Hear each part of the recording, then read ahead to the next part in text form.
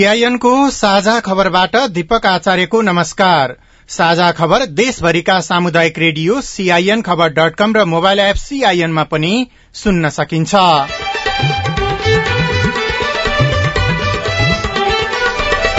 राष्ट्रपतिद्वारा साउन 3 का लागि संघीय संसद अधिवेशन आह्वान। सरकार सञ्चालन बारेमा सत्तापक्षीय गठबन्धनको छलफल। विश्वासको मत लिन प्रधानमन्त्री देउवाले हतार नगर्ने।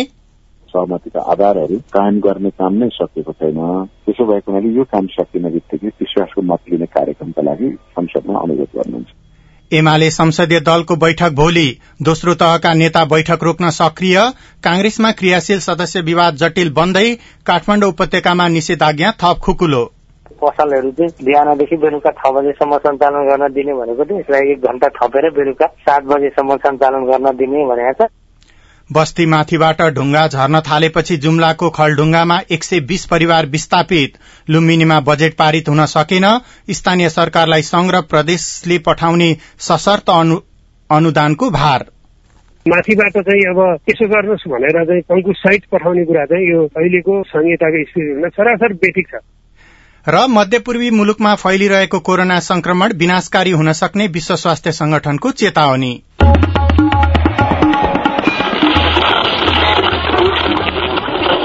सयौं रेडियो, हजारौं रेडियो कर्मी र करोड़ौं नेपालीको माझमा यो हो सामुदायिक सूचना नेटवर्क सीआईएन। 2/3 बहुमत नजिकको सरकारको बहिर्गमन पछि नयाँ सरकार बनेको छ। नयाँ सरकारबाट नागरिकका अपेक्षा पनि धेरै छन्। कोरोना महामारीपछि सुशासन, विकास, पुनर्निर्माण, पुनरुत्थान लगायतका कामहरू कार्यान्वयन गराउनुका साथै जिम्मेवारी पूर्ण रूपमा सरकारले स्थानीय सुशासन कायम गर्नु आवश्यक छ। तर जथाभावी नियुक्ति, भ्रष्टाचार र विभिन्न अपराधका आरोपीहरूको बचाउबाट जोगिएन भने यो सरकारबाट पनि नागरिक निराश बन्न सक्छन्। यसतर्फ सत्ताधारी दलहरूको बेलैमा ध्यान जानुपर्छ। अब खबर राजन रुचालबाट। राष्ट्रपति विद्यादेवी भण्डारीले प्रतिनिधि सभा र राष्ट्रिय सभाको बैठक साउन 3 गते दिउँसो 4 बजेका लागि आह्वान गर्नुभएको छ। आज मन्त्री परिषद बैठकले सिफारिश गरे अनुसार राष्ट्रपति भण्डारीले अन्तर्राष्ट्रिय सम्मेलन केन्द्र नयाँ बानेश्वरमा संघीय संसदको दुवै सदनको अधिवेशन आह्वान गर्नुभएको हो। गत जेठ 7 गते मध्यरातमा सरकारको सिफारिशमा राष्ट्रपति भण्डारीले प्रतिनिधि सभा विघटन गर्नुभएको थियो। तर सर्वोच्च अदालतले संसद पुनर्स्थापना हुने फैसला गरी साउन 3 गते भित्र बैठक बोलाउन पनि आदेश दिएको थियो। यसअघि सिंहदरबारमा आज बसेको मन्त्री परिषदको बैठकले साउन 3 गते प्रतिनिधि सभा र राष्ट्रिय सभाको बैठक बोलाउन राष्ट्रपति समक्ष सिफारिश गर्ने निर्णय गरेको थियो। बैठकले सत्यनिरूपण तथा मेलमिलाप आयोग र बेपत्ता पारिएका व्यक्तिको छानबिन आयोगको म्याद पनि 1 वर्ष थप गर्ने निर्णय गरेको थियो। प्रतिनिधि सभाको बैठक साउन 3 गते बस्ने भए पनि प्रधानमन्त्री शेरबहादुर देउवाले संसदमा विश्वासको मत लिन भने हतार नगर्ने नेपाली कंग्रेसका नेताहरूले बताएका छन्। 29 असारमा प्रधानमन्त्री नियुक्त हुनुभएका देउवाले 30 दिनभित्र विश्वासको मत लिनुपर्नेछ। तर प्रष्ट बहुमत सुनिश्चित नभएसम्म विश्वासको मत लिन हतार नगर्ने नेता मीन विश्वकर्माले सीआईएनलाई जानकारी दिनुभयो। सरकार गठन गर्नका लागि र विगतको सरकारलाई बहिर्गमनमा लैजानका लागि अथवा हटाउनका लागि जुन जुन दलहरूको गठबन्धनले सामूहिक प्रयत्न गर्यो त्यो दलहरूका बीचमा अहिलेको सरकार गठन र मन्त्रीमण्डलको विस्तारका लागि अपनाउनु पर्ने न्यूनतम सहमति र केही सहमतिका आधारहरू कायम गर्ने काम नै सकेको छैन। त्यसो भएको हुनाले यो काम सकिने बित्तिकै विश्वासको मत लिने कार्यक्रमका लागि संसदमा अनुरोध गर्नुहुन्छ। 271 सांसद भएको प्रतिनिधि सभामा विश्वासको मत पाउन 136 सांसदको समर्थन चाहिन्छ। तर एमालेको माधव नेपाल पक्ष वा जसपाको महन्त ठाकुर पक्षले नसघाएको खण्डमा देउवालाई विश्वासको मत पाउन गाह्रो पर्नेछ। शेरबहादुर देउवा प्रधानमन्त्री भएपछि पहिलो पटक सिंहदरबारमा आज गठबन्धनको बैठक बसेको छ।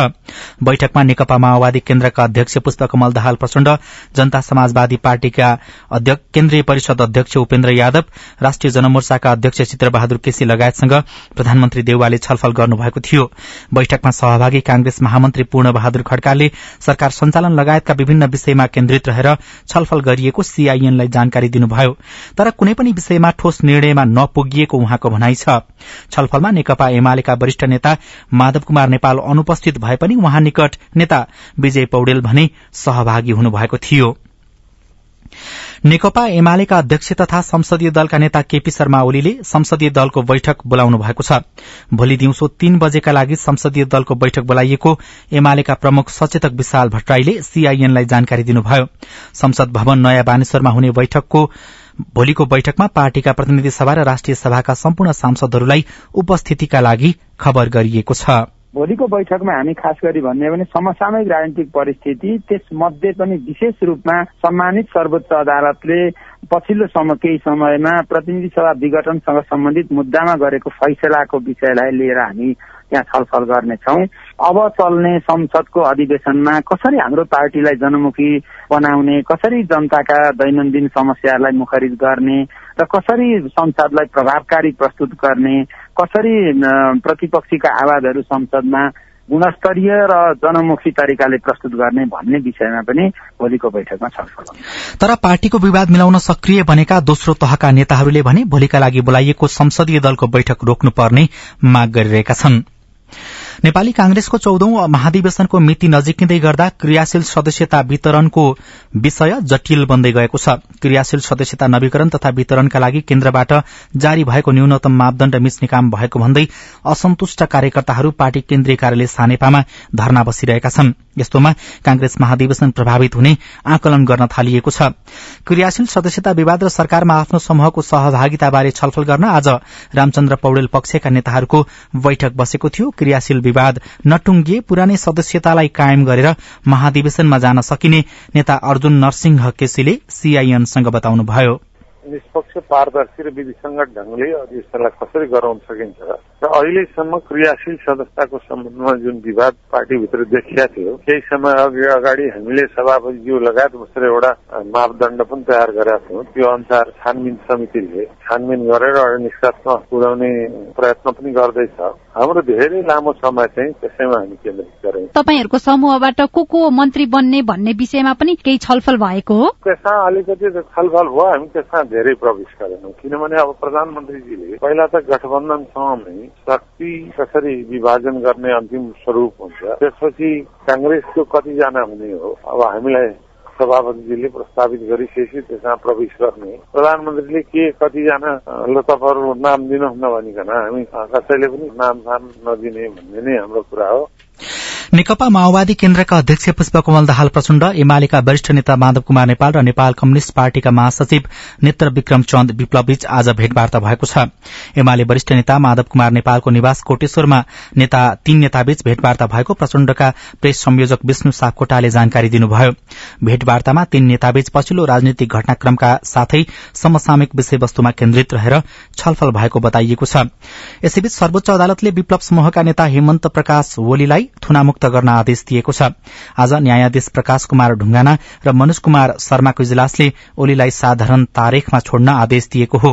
नक्खु स्थित एनसेल मुख्यालयमा बम विस्फोट गराएको आरोपमा हात हतियार तथा खरखजना, विस्फोटक पदार्थ, राजद्रोह र संगठित अपराध सम्बन्धी कसुरमा जिल्ला अदालत ललितपुरले ओलीलाई 2076 जेठ 10 गते पूर्वपक्षका लागि थुनामा पठाएको थियो।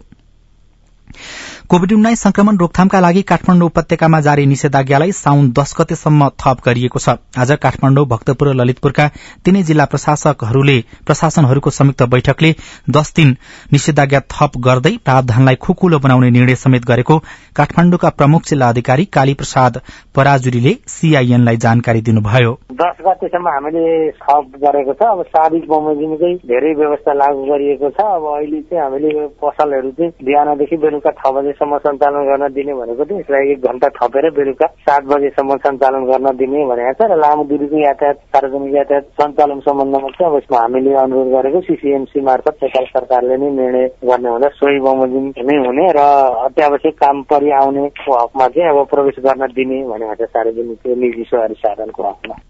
यसैबीच पछिल्लो 24 घण्टामा थप 2676 जनामा कोरोना भाइरस संक्रमण पुष्टि भएको छ। स्वास्थ्य तथा जनसंख्या मन्त्रालयका अनुसार 8256 पीसीआर परीक्षणमा 1782 र 4512 एन्टिजेन परीक्षणमा 894 जना गरी 2676 जनामा संक्रमण पुष्टि भएको हो। कोरोना संक्रमणबाट थप 33 जनाको मृत्यु भएको छ भने 1757 जना संक्रमण मुक्त भएका छन्। अब विदेशको खबर। विश्व स्वास्थ्य संगठन WHO ले मध्यपूर्वका मुलुकहरूमा पछिल्लो समय बढ़िरहेको कोरोना संक्रमण विनाशकारी हुन सक्ने चेतावनी दिएको छ। आगामी साता यो क्षेत्रका मुलुकहरूमा मुस्लिमहरूको चाड ईद उल फित्र मनाइँदैछ। यो पर्वमा हुने धार्मिक तथा सामाजिक भेलाको कारण मध्यपूर्वमा कोरोना संक्रमण फैलिने जोखिम धेरै रहेको WHO ले सार्वजनिक गरेको विज्ञप्तिमा उल्लेख गरिएको छ। र एउटा खेल खबरमा शहीद स्मारक सी डिभिजन लीग छनौट भदौमा आयोजना हुने भएको छ। अखिल नेपाल फुटबल संघ एन्फाले सी डिभिजन लीग छनौट भदौ 1 गतेबाट शुरू हुने जनाएको छ। एन्फाले छनौटमा सहभागी क्लबका लागि टीम दर्ता समेत खुलेको जनाएको छ। राजन रुचाल।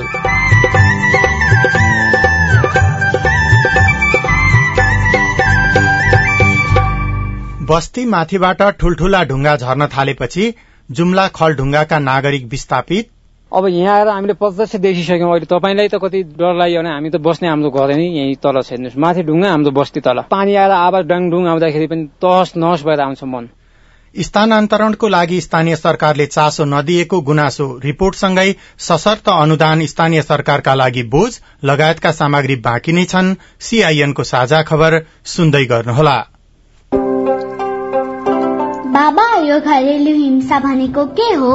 घरभित्रको एउटा सदस्यले अर्को सदस्यलाई शारीरिक, मानसिक, यौनजन्य, आर्थिक वा अन्य कुनै पनि कुरामा दिएको दुःख वा यातना हो।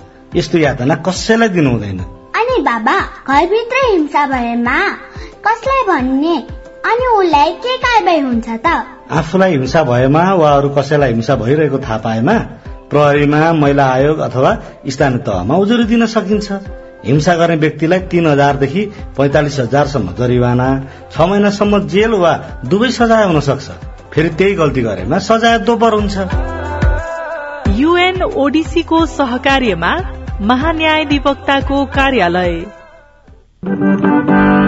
अपनाऊ है सुरक्षा बनी होशियारी, विपद प्रकोपको गर्दै पूर्व तयारी, बाढी पहिरो भूकम्प र आँधी बेहरी, गर्छ विनाश गाउँ शहर केही नहेरी, बनौ सजग चेतनशील अपनाई होशियारी, प्रकोपबाट बच्न सुरु गरौँ पूर्व तयारी। कोभिड-19 अर्थात कोरोना भाइरसको महामारी विरूद्ध लडिरहँदा बाढ़ी, पहिरो, डुबान आदिले निम्त्याउने विपदको पूर्व तयारीमा स्थानीय सरकार र आम समुदाय जुट्नु पर्दछ। आफ्नो समुदायमा आउन सक्ने सबै प्रकारका विपदबाट मानवीय र भौतिक क्षति हुन नदिनका लागि स्थानीय तहसँग मिलेर सबै समुदाय तयारीमा बस्नु पर्दछ। युरोपियन युनियनको आर्थिक सहयोगमा VSO, अकुराब, FSCN र आयोनद्वारा सञ्चालित प्रयास परियोजना। सामाजिक रूपान्तरणका लागि यो हो सामुदायिक सूचना नेटवर्क CIN। तपाई सामुदायिक सूचना नेटवर्क CIN ले काठमाडौँमा तयार पारेको साझा खबर सुन्दै हुनुहुन्छ। अब बाँकी खबर। बागमती प्रदेशमा सञ्चालित FM रेडियो र टेलिभिजनका सञ्चालकका प्रतिनिधि संस्थाहरू सामुदायिक रेडियो प्रसारक संघ, राष्ट्रिय टेलिभिजन प्रसारक संघ, ब्रोडकास्टिङ एसोसिएशन अफ नेपाल लगायतका संस्थाका नेतृत्वले आज बागमती प्रदेशका आन्तरिक मामिला तथा कानून मन्त्री केशवराज पाण्डेलाई ध्यानाकर्षण पत्र बुझाएको छ। संघीय सरकारले गरेको निर्णयसँग बाजिएको पछिल्लो निर्णय सच्याएर प्रसारकको हितमा काम गर्न मन्त्रीको ध्यानाकर्षण गराएको सामुदायिक रेडियो प्रसारक संघका अध्यक्ष अर्जुन गिरीले जानकारी दिनुभयो। छलफलमा बागमती प्रदेशबाट पारित भएर राजपत्रमा प्रकाशित भएको प्रदेश आर्थिक ऐन 2078 को दफा 14 बमोजिम रेडियो र टेलिभिजनको नवीकरण शुल्क सम्बन्धित जिल्लामा निषेधाज्ञा हटेको मितिले 60 दिनभित्र दाखिला गर्दा तोकिए बमोजिम लाग्ने दस्तुर र शुल्क बाहेक थप जरिवाना नलाग्ने र सो अवधिमा संघीय सरकारले रेडियो र टेलिभिजनका लागि दिने भनेको सुविधा प्रदेश सरकारले पनि दिने गरी निर्णय गर्ने प्रतिबद्धता मन्त्रीले व्यक्त गर्नुभएको छ। आगामी आर्थिक वर्षको बजेटमाथि छलफल गर्न बसेको लुम्बिनी प्रदेश सभा बैठक अवरूद्ध भएको छ। बजेटलाई प्रदेश सभामा निर्णयार्थ प्रस्तुत गर्ने कार्यसूची रहे पनि सत्ता पक्षका सांसदहरू प्रदेश सभा बैठक छाडेर बाहिरिएपछि बैठक अवरूद्ध भएको हो। नेपाली कांग्रेसको बाढ़ी पहिरो पीड़ित विपद व्यवस्थापन समितिले 2078 वैशाख यताका बाढ़ी पहिरो प्रभावितका परिवारलाई प्रति परिवार 25,000 रूपियाँ दिने भएको छ। बाढ़ी पहिरो पीड़ित विपद व्यवस्थापन समितिको आज पार्टी केन्द्रीय कार्यालयमा बसेको बैठकमा यो निर्णय भएको संयोजक मोहन बस्नेतले जानकारी दिनुभयो। जुम्लाको हिमा गाउँपालिका वडा नम्बर 6 खलढुङ्गा बस्ती पहिरोको जोखिममा परेको छ। गाउँमाथि कैयौं ढुङ्गाले जमीन छाडेपछि अधिकांश स्थानीयहरू ज्यान जोगाउन लेकमा सरेका छन्। बस्ती स्थानान्तरण नहुँदा कतिपय जोखिम मोलेर त्यही बसेका छन्। जुम्लाको हिमा गाउँपालिका 6 को खलडुङ्गा बस्तीमा असार 4 गतेको पहिरोले 10 वटा घर भत्किए। बस्ने घर नहुँदा अहिले लेकमा बास बस्नु परेको छ। अरू गाउँका मानिस पानी पर्यो भने घरभित्र पस्छन्, तर खलडुङ्गाका स्थानीय आकाशमा कालो बादल लाग्नासाथ घर छोडेर भाग्नुपर्छ। स्थानीय 80 वर्षका रूपकला अधिकारीलाई पनि यही बाध्यता छ। हरेक दिन लेकतिर जान्छौँ, दिउँसो म कुन्ना हान्छौँ, घर कुन्ना बेमा यति कुद्छौँ, साँझखेरि लेकतिर जान्छौँ। लेकमा 3 घण्टा लाग्छ बाबु। 5 वर्ष अघि यो बस्तीमा भिरालो पाखोबाट ठूला ठूला ढुङ्गा खसेका थिए। घर भत्कियो, तर मानवीय क्षति भने भएन। त्यति बेला खस्न लागेका ढुङ्गाहरू स्थानीयले पर्खाल लगाएर रोकेका थिए। अहिले पर्खाल नै च्यापेर ढुङ्गाहरूले जमीन छोडिसकेका छन्। भिरालो पाखोबाट सयौं ढुङ्गा गाउँमा खस्ने जोखिम छ। हरेक क्षण आफूहरू मृत्युसँग लडिरहँदा सरकार बेखबर बनेको स्थानीय तीर्थ अधिकारी बताउनुहुन्छ। ढुङ्गामा चेपा हालेको अहिले हाम्रो चेपा अब तस नस भएको छ, हजुरले देखिहाल्नु भयो। अब यहाँ वडा सरकारलाई यिनीलाई अहिले खेलाउँछ रूप लागिरहेका छन्। चिन्ता भन्ने भने सर अहिले पनि हामीले यो बारेमा अब कुरा गर्दा मलाई मनै अब ढुकढुक कामिरहेको छ। अब यहाँ आएर हामीले प्रत्यक्ष देखिसक्यौँ। अहिले तपाईँलाई त कति डर लाग्यो भने हामी त बस्ने हाम्रो घर नि यही तल छ, हेर्नुहोस् माथि ढुङ्गा हाम्रो बस्ती तल। पानी आएर आवाज डाङडुङ आउँदाखेरि पनि तहस नहस भएर आउँछ मन। कहिले काहीँ अब कति दिन बस्ने सर बाहिर अर्काको घरमा, कहिले राति आउँछ कहिले दिनमा आउँछ। दिनमा गयो भने त ठिक छ, कहिले हामी बाँचौँला। अब राति गइदियो भने त सर कति बेला जाने के हुने हामीले थाहा पनि छैन। असार पहिलो साताको पहिरोले विस्थापित भएकाहरूले छिमेकीको सहारामा बसिरहेका छन्। पहिरोले घर भत्काएपछि 3 सातादेखि छिमेकीको घरमा बस्दै आउनुभएका स्थानीय मुनराज अधिकारी सबैले बस्तीको समस्यालाई नजरअन्दाज गरिरहेको गुनासो गर्नुहुन्छ। माथिल्लो घरबाट छोडेर पहिरो यहाँ तल पनि पुग्यो, यहाँ तल आँगन पनि भत्क्यो, यो खाने पानी पनि बन्द भयो। म 3 गतेबाट धर्मेन्द्रको घरमा बस्छु। गाउँपालिकाले केही रेखदेख गरेन, आउँदा पनि आएन। यिनीहरूले हामीलाई रेखदेख गरेका छैन, गाउँपालिका अध्यक्ष सदस्य कसैले पनि। अर्को घरमा के गर्ने, त्यतिकै बस्यो। यहाँबाट अलिअलि खाना पानी लिएर उहाँ धर्मेन्द्र घरमा खान्छौँ, बस्छौँ। यहाँ गाई भेडा बार्खा गाई पनि वहीँ माथि अर्का गोठमा हुल्छौँ। गाउँपालिकाका अध्यक्ष रजबहादुर शाहीका अनुसार गाउँ कार्यपालिकाबाटै आर्थिक वर्ष 2076-77 मा बस्ती स्थानान्तरण गर्ने निर्णय गरिएको छ, तर पालिकाको बजेटले बस्ती स्थानान्तरण गर्न सम्भव छैन। मानबहादुर कुँवर, सीआईएन रेडियो खुल्ला आकाश, जुम्ला। साझा खबरमा अब हेलो सीआईएन सुशीला श्रेष्ठबाट।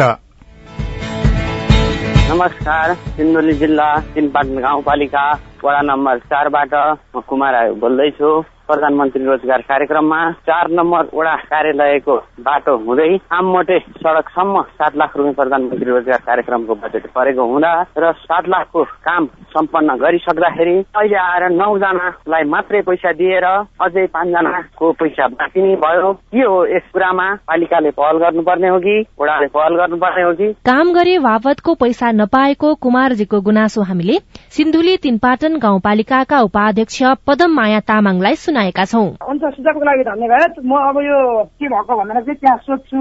अनि काम गर्दाखेरि चाहिँ प्रधानमन्त्री रोजगार कार्यक्रम गरिरहँदाखेरि चाहिँ नपाएको पैसा चाहिँ किन पाएन? श्रम गर्ने मान्छेले चाहिँ पैसा पाउनुपर्छ, पैसा दिलाउने काम पनि हामी गर्छ। जो 7 लाखको योजनामा 15 जनाले काम गरिरहेछ भनेको चाहिँ अरू नपाउने साथीहरूलाई चाहिँ बोलाएर सबै छलफलमा ल्याएर अनि पैसा त निकास भएको पैसा त किन पाइएन भन्ने कुरामा चाहिँ हामी पैसा चाहिँ उहाँहरूले गरेको श्रमको पैसा दिलाउने काम गर्छौँ। म मंगलसेन नगरपालिका वडा नम्बर 7 अछामबाट महेश खड्का। सरकारले चीनबाट ल्याएको बेरोसिल खोपी वृद्धलाई लगाउने भनेको थियो। खोप पाउने बुढाबुढीलाई न जानकारी न त खबर गर्ने अनि भनिन्छ। वृद्धहरूले दोस्रो डोज लगाइसकेका छन्। आफ्ना आफन्त र पहुँच हुने व्यक्तिलाई लिएको छ। यस्तो गलत कार्य गर्ने अटेरीका लागि सरकारले कस्तो ठोस कानून वा कारबाही बनाएको छ? यसको जवाफ दिँदै हुनुहुन्छ मंगलसेन नगरपालिकाका नगर प्रमुख पदम बहादुर बोहरा। खोप त हाम्रो 2-3 चरण भइसक्यो।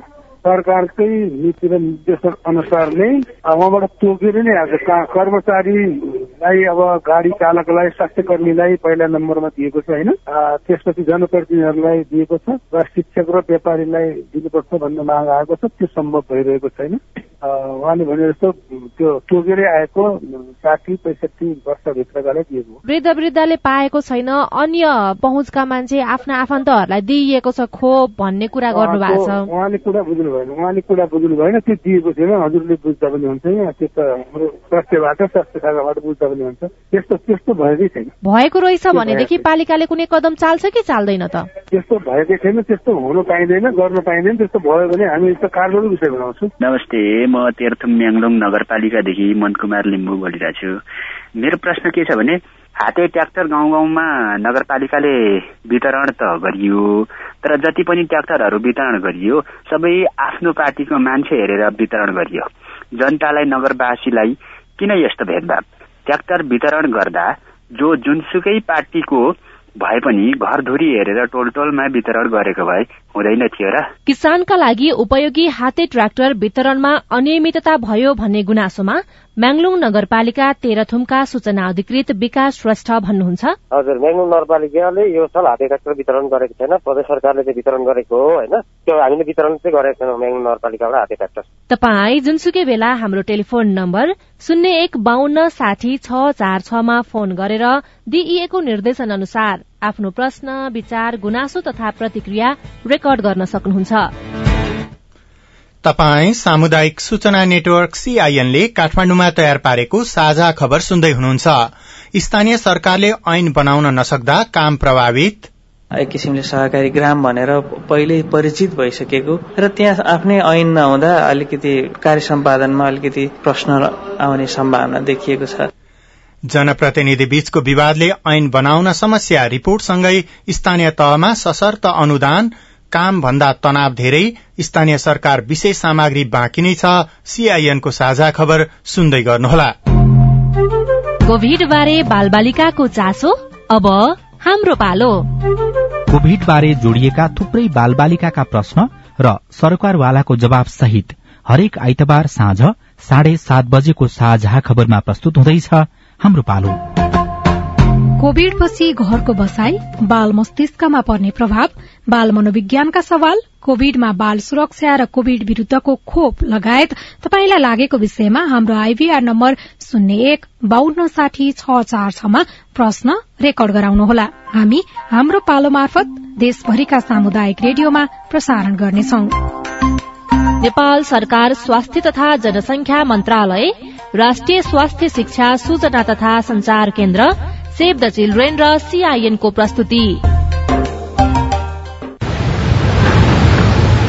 बाढ़ी तथा डुबानको क्षति कम गर्न ध्यान दिनुपर्ने कुराहरू। जोखिममा रहेका स्थानका बासिन्दाहरूले अत्यावश्यक कागजात, भिज्न सक्ने सामग्री, खाद्यान्नहरू नडुब्ने र उच्च स्थानमा राख्ने। पानी बग्न अवरोध भएका स्थानमा नाली सफा गर्ने, सड़क निर्माणका क्रममा भएका सम्भावित दुर्घटना निम्त्याउन सक्ने खाल्डाखुल्डीहरू पुर्ने वा संकेतको व्यवस्था गर्ने। बाढ़ीको समयका लागि सुरक्षित पिउने पानीको उपलब्धता सुनिश्चित गर्ने। आपतकालीन अवस्थामा सम्पर्कका लागि अत्यावश्यक फोन नम्बरहरू टिपिराख्ने। आफ्नो क्षेत्रको वर्षा एवं बाढ़ी सम्बन्धी सूचना लिनका लागि निशुल्क नम्बर 1155 मा सम्पर्क गरी सूचना लिने। बाढ़ी आइहालेमा सुरक्षित स्थान कुन बाटो भएर जाने, कसले के लिएर जाने लगायतका विषयमा घर परिवारका सबै सदस्यहरूबीच छलफल गरी तयारी गर्ने। यदि तत्काल सुरक्षित स्थानमा जान सक्ने अवस्था नभएमा तत्काल खोज तथा उद्धार कार्यदल वा सुरक्षा निकायमा वा 1149 मा फोन गर्ने। आपतकालीन सूचनाका लागि रेडियो सुन्ने वा अन्य संचार माध्यमहरू नियमित सुन्ने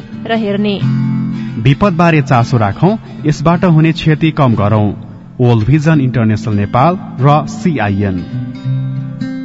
सामाजिक रूपान्तरणका लागि यो हो सामुदायिक सूचना नेटवर्क CIN। तपाई सामुदायिक सूचना नेटवर्क CIN ले काठमाडौँमा तयार पारेको साझा खबर सुन्दै हुनुहुन्छ।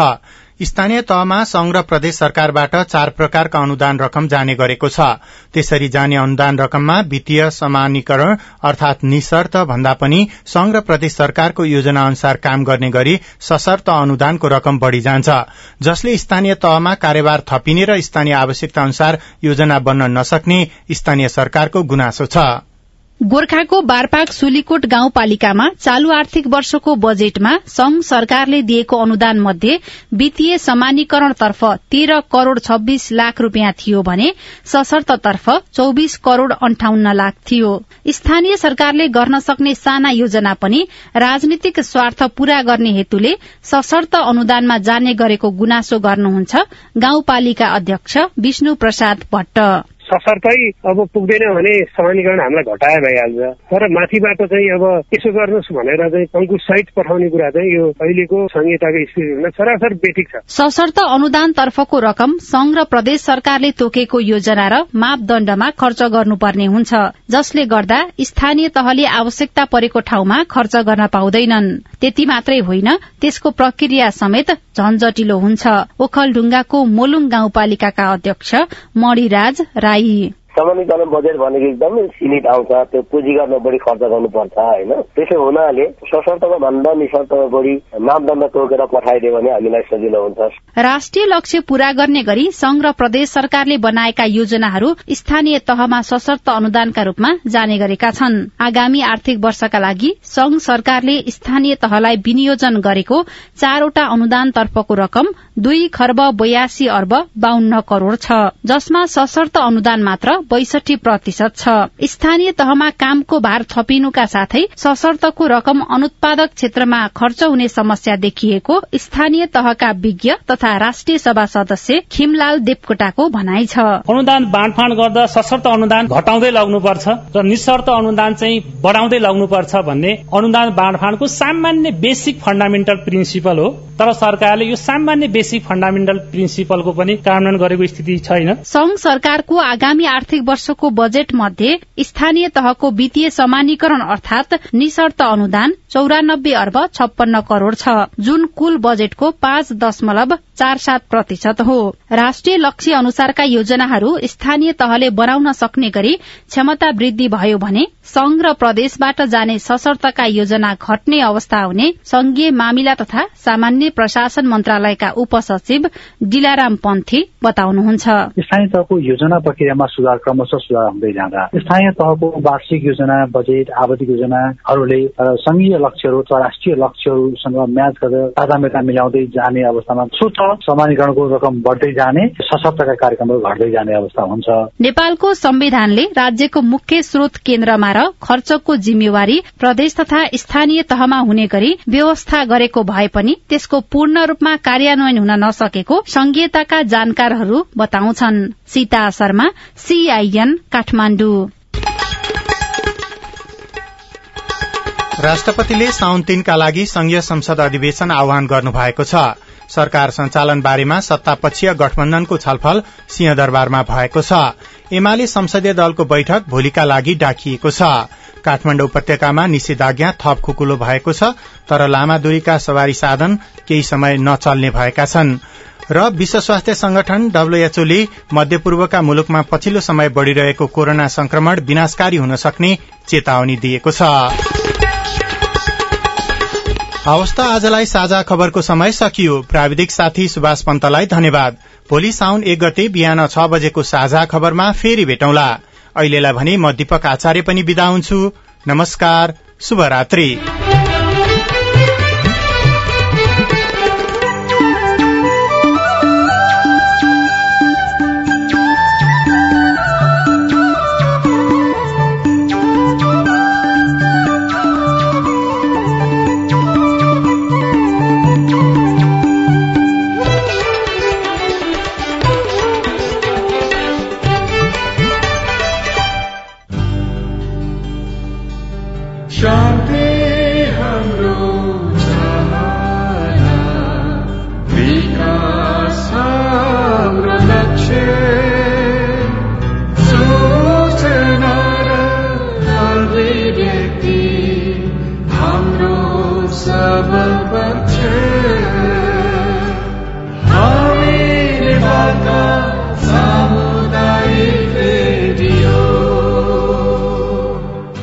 सामाजिक रूपान्तरणका लागि यो हो सामुदायिक सूचना नेटवर्क CIN।